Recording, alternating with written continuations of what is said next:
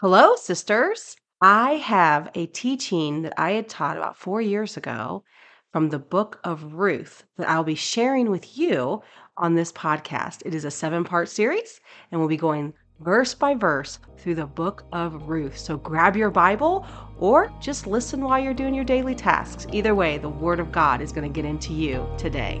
God bless you. Hey, family! Welcome to God's Word, Transforming Lives. Are you ready to dive deeper into your walk with Christ? Do you desire to learn His Word with a greater understanding that applies to your daily living? Do you feel like you're in a vicious cycle of victory and defeat? My name is Amy, and friend, I was so frustrated with my faith walk for decades. No matter what I did, I could not escape the symptoms that trauma from my childhood left me with. Not only that, I didn't seem to experience any victory that I read about in the Word of God. And even worse, I couldn't see it or experience it in my church life either. It all left me feeling even more confused and more empty. I knew Christ was the way and the truth and the life, and I knew His Word was the answer. So finally one day, I got fed up with living in defeat. And I became determined to find the Jesus of Scripture. I discovered true faith in Christ and had to unlearn much of what I had been taught. With God's Word and His Spirit, I have been free from anxiety, post-traumatic stress disorder, depression, and suicidal thoughts for almost 15 years. And I have learned a tool set to overcome my past trauma and losses. God's Word has transformed my life. If you are ready for truth and transformation, then hop into the slow cooker with me and let's marinate together in God's Word. Did you know I have a free sisterhood community of women just like you? Women who love Jesus and they love one another.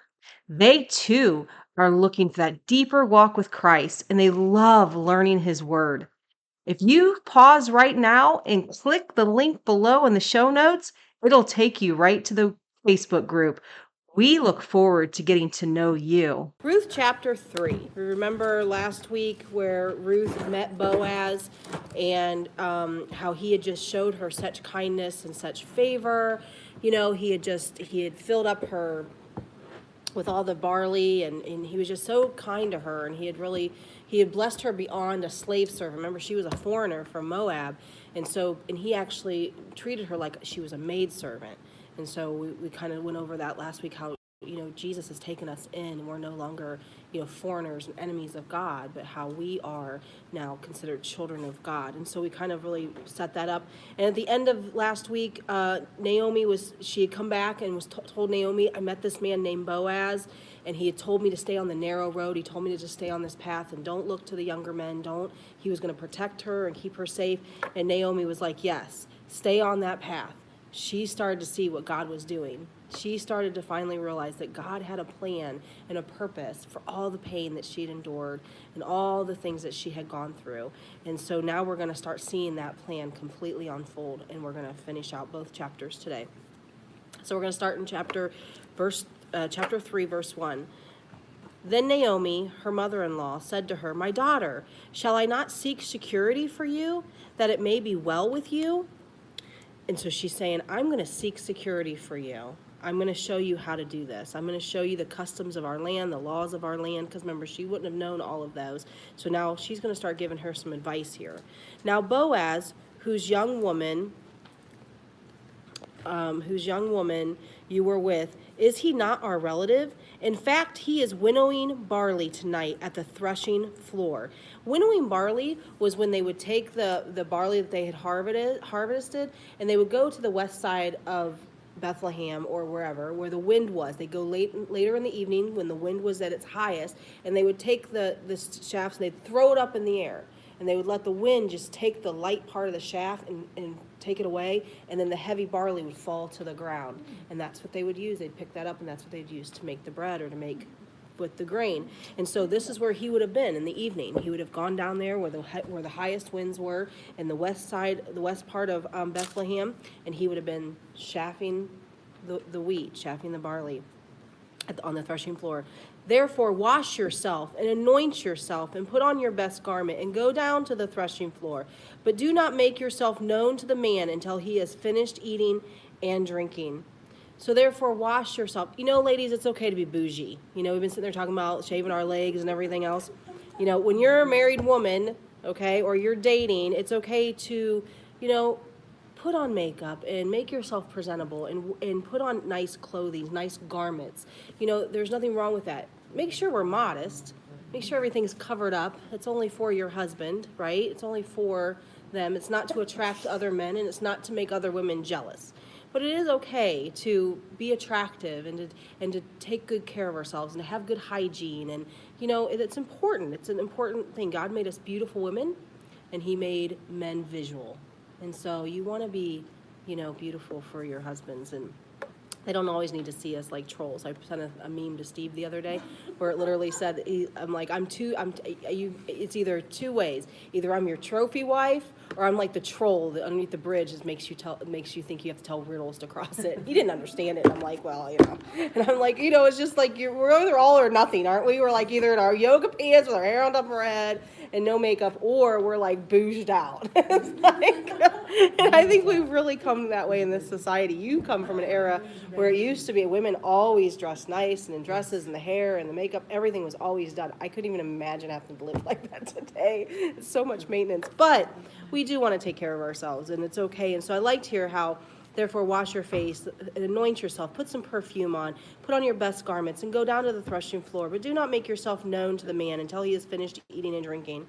And then it shall be, verse 4, when he lies down, that you shall notice the place where he lies, and you shall go in, uncover his feet, and lie down, and he will tell you what you should do. And she said to her, all that you say to me, I will do. Listen to your wise, godly counsel.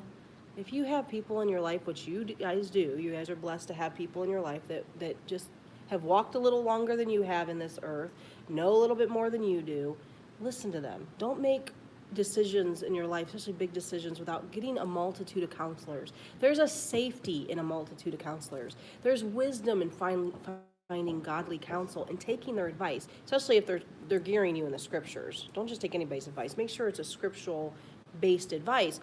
But you know, Naomi was giving her advice, and she was telling her, you know, this is what you need to do. And she said, I will do what you say. I will honor the fact that you've lived longer. You know this land better than I do. And I'm going to take seriously the wisdom that you're giving me, especially you young people. Don't make decisions without having some older, wiser wisdom helping you make big decisions. Okay. So she went down to the threshing floor and did according to all that her mother-in-law instructed her.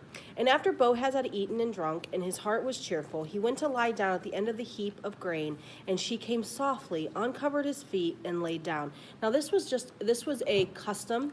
This was not her being a loose woman. There's commentaries out there, or there's false teachings out there that said that she was like, this was a sexual thing and she was a loose woman, but that's not it at all. It was a sign of submission. It was a sign of honor. Like, I want to submit to you. I need your protection. It kind of reminded me of the woman who, the prostitute who went to Jesus's feet and washed his feet with her hair and her tears. Just that submission, just that honor. And I need you. I need your protection. I need you. And so it's how we should be with Jesus. You know, we come down to his feet and we lie down at his feet and we say, I need you, Jesus. I desire you. I want you. And so after Boaz, okay, so then verse 8. Now it happened at midnight that the man was startled and turned himself, and there a woman was lying at his feet. And he said, who are you? And she answered, I am Ruth, your maidservant. She doesn't even call herself a slave servant anymore. She doesn't even call herself the foreigner anymore. She's now saying, I am Ruth, your maidservant, because he had called her maidservant. He had said to her, I have redeemed you out of that. A slave servant had no rights in the land of Israel, but a maidservant had rights, could eat at the king's table, could eat at the master's table, could also bear children and be an heir. She could bear an heiress. Okay, so now she's saying, I am Ruth the maidservant. Take your maidservant under your wing, for you are a close relative. And this is what Jesus has done for us. He took us out of the slave market of the enemy and then made us a bondservant, made us a servant of him now, calls us friend, calls us daughter, calls us bride, okay? And then it says, under your wing. That's that same language that we used last time in chapter 2 and verse 12. The Lord repay your work and full reward be given to you by the Lord God of Israel, under whose wing you have come for refuge. Remember we talked about that under your wing literally is like a baby bird that's wounded, that sits under the wing of the mother, and the mother protects the baby bird. That is what God does for us. He took us out of our brokenness, out of our pain, out of our sin, and He's tucked us under his wing to protect us now, to heal us, to make us whole again. And he keeps us there to continue to protect us as life comes and trials come and tribulation comes, and we sit under the wing. So it's like that eagle's wing that we sit under. And that's what that wing there again. Take your maidservant under your wing for protection, for guarding, for you are a close relative. Now we're getting into the kinship law. When in Israel, when a man died and left a widow, if she had no heir, which we know that she was barren, she had no heir, then a close relative could take her, marry her, they could have a child, and the child would carry out the name. So Amalek's name, remember, because of the curse, Amalek died, and then both sons died, and there was no heir, so technically that name is now dead. There's no lineage, and that was very, very important to ancient Israel. And so she tells him, hey, you're a close relative of mine. In other words, she's asking him to marry her. She's asking him to take her in the kinship law. And then he said, blessed are you for the Lord, my daughter, for you have shown more kindness in the end than at the beginning, in that you did not go after young men, whether poor or rich. He's honoring her and saying, wow, you could have gone after other young men, somebody more your age, better looking, more buff.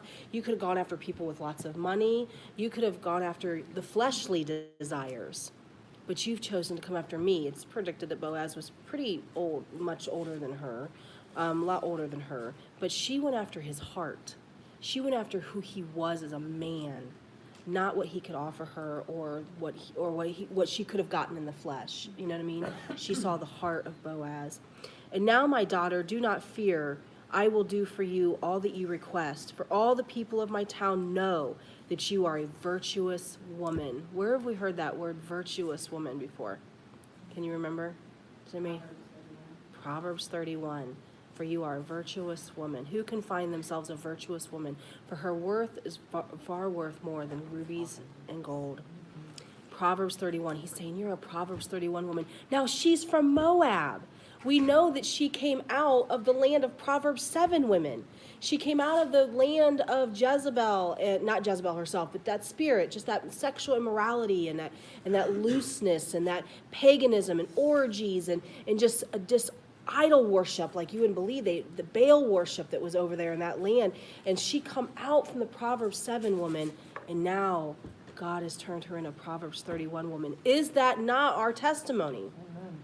How Jesus has taken each one of us out of the Proverbs 7 woman, the harlot, sexually immoral, drugs, alcohol, idol worship. You know, we were worshiping something in our sin, you know, whether some, you know, he took us out of that. Proverbs 7 is turning us into a Proverbs 31 women. Women who are hardworking, women who are good mothers, women who are good wives, women who have wisdom to where we can, you know, think of having different businesses, and we're smart and we're intelligent and we're virtuous and we love God, right? We're modest, we're meek, we're quiet-spirited. He's tamed down the Jezebel or the Eve in us, right? And is turning us into a Proverbs 31 woman. And that's exactly how he sees that in her. And now, verse 12. Now it is true that I am a close relative. However, there is a relative closer than I.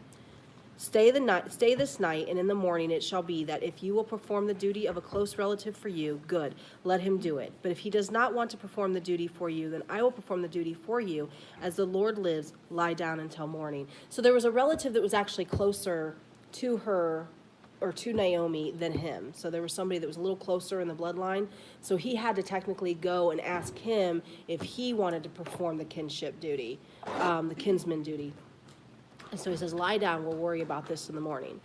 But he says, if he doesn't want to do it, then I'll be happy to marry you. I'll be happy to be your protector and be your redeemer.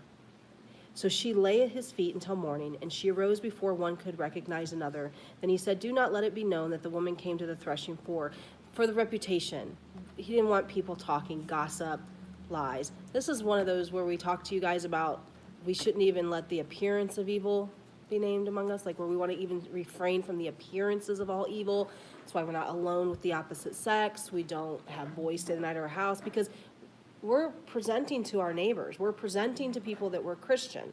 This is why we don't hang out in bars. This is why we don't do some of those things, because we have to be careful. We never know who's watching, and we don't know what, and rumors start really easily, right? And so we got to be kind of careful what we do and what we're out there doing, because we are representing Jesus Christ here on this earth. We are written epistles and we are ambassadors. And so, sometimes God does call us to go into bars and evangelize to people and things like that. But, just as a practice, like you'll hear people say, I go to the bar every weekend. I don't know, it doesn't matter. I still love God. And it's like, no, I don't know. Probably not wise. We're supposed to refrain from all appearances of evil. Or I live with my boyfriend and girlfriend, but we don't have sex. We're to refrain from all appearances of evil, and we're to use wisdom, So also verse 15, also he said, bring the shawl that is on you and hold it. And when she held it, he measured 6 ephahs of barley and laid it on her. Then she went to the city. Just as he just provided more food for her and Naomi while he goes and takes care of this, he also wanted to have like a good faith thing, like, I'm going to go handle this. I've got you. I'm protecting you. This is what Christ does for us. He protects us. He provides for us. He loves us, even when sometimes we don't know what's going on. We don't always understand, why is this always happening in my life? Why is this happening? But know that Christ is providing in the middle of these storms, in the middle of these trials. When she came to her mother-in-law, she said, is that your daughter? Is that my daughter? And then she told her all that the man had done for her. Verse 17, and she said, these 6 ephahs of barley he gave me, for he said to me, do not go empty-handed to your mother-in-law. Then she said, sit still, my daughter, until you know how the matter will turn out. For the man will not rest until he's concluded the matter to this day. God is fighting on our behalf at all times. He's got angels fighting for us. Jesus literally is mediating for us. He sits at the right hand of the Father, mediating for us day and night, just advocating for us. Be still, my daughters. Be still while you're going through these trials and these tribulations, what you're going through when you're waiting on God for an answer. When you're waiting, and it seems like sometimes we wait a day, sometimes we wait weeks, months, and guys, sometimes we wait years on God in certain circumstances in our lives. I waited 13 plus years to get out of my dark soul night, my wilderness and dark soul night, pleading my case before God, and nothing was lifting. If anything, I was getting worse, and that's how I ended up in my dark soul night. But we need to be still and know that he is God. Be still and know that he is working on your behalf. You could not have anyone working on your behalf better than God. You could not have a bigger army and a more powerful God full of absolute love for you working on your behalf. So be still during those times. Be in your prayer closet.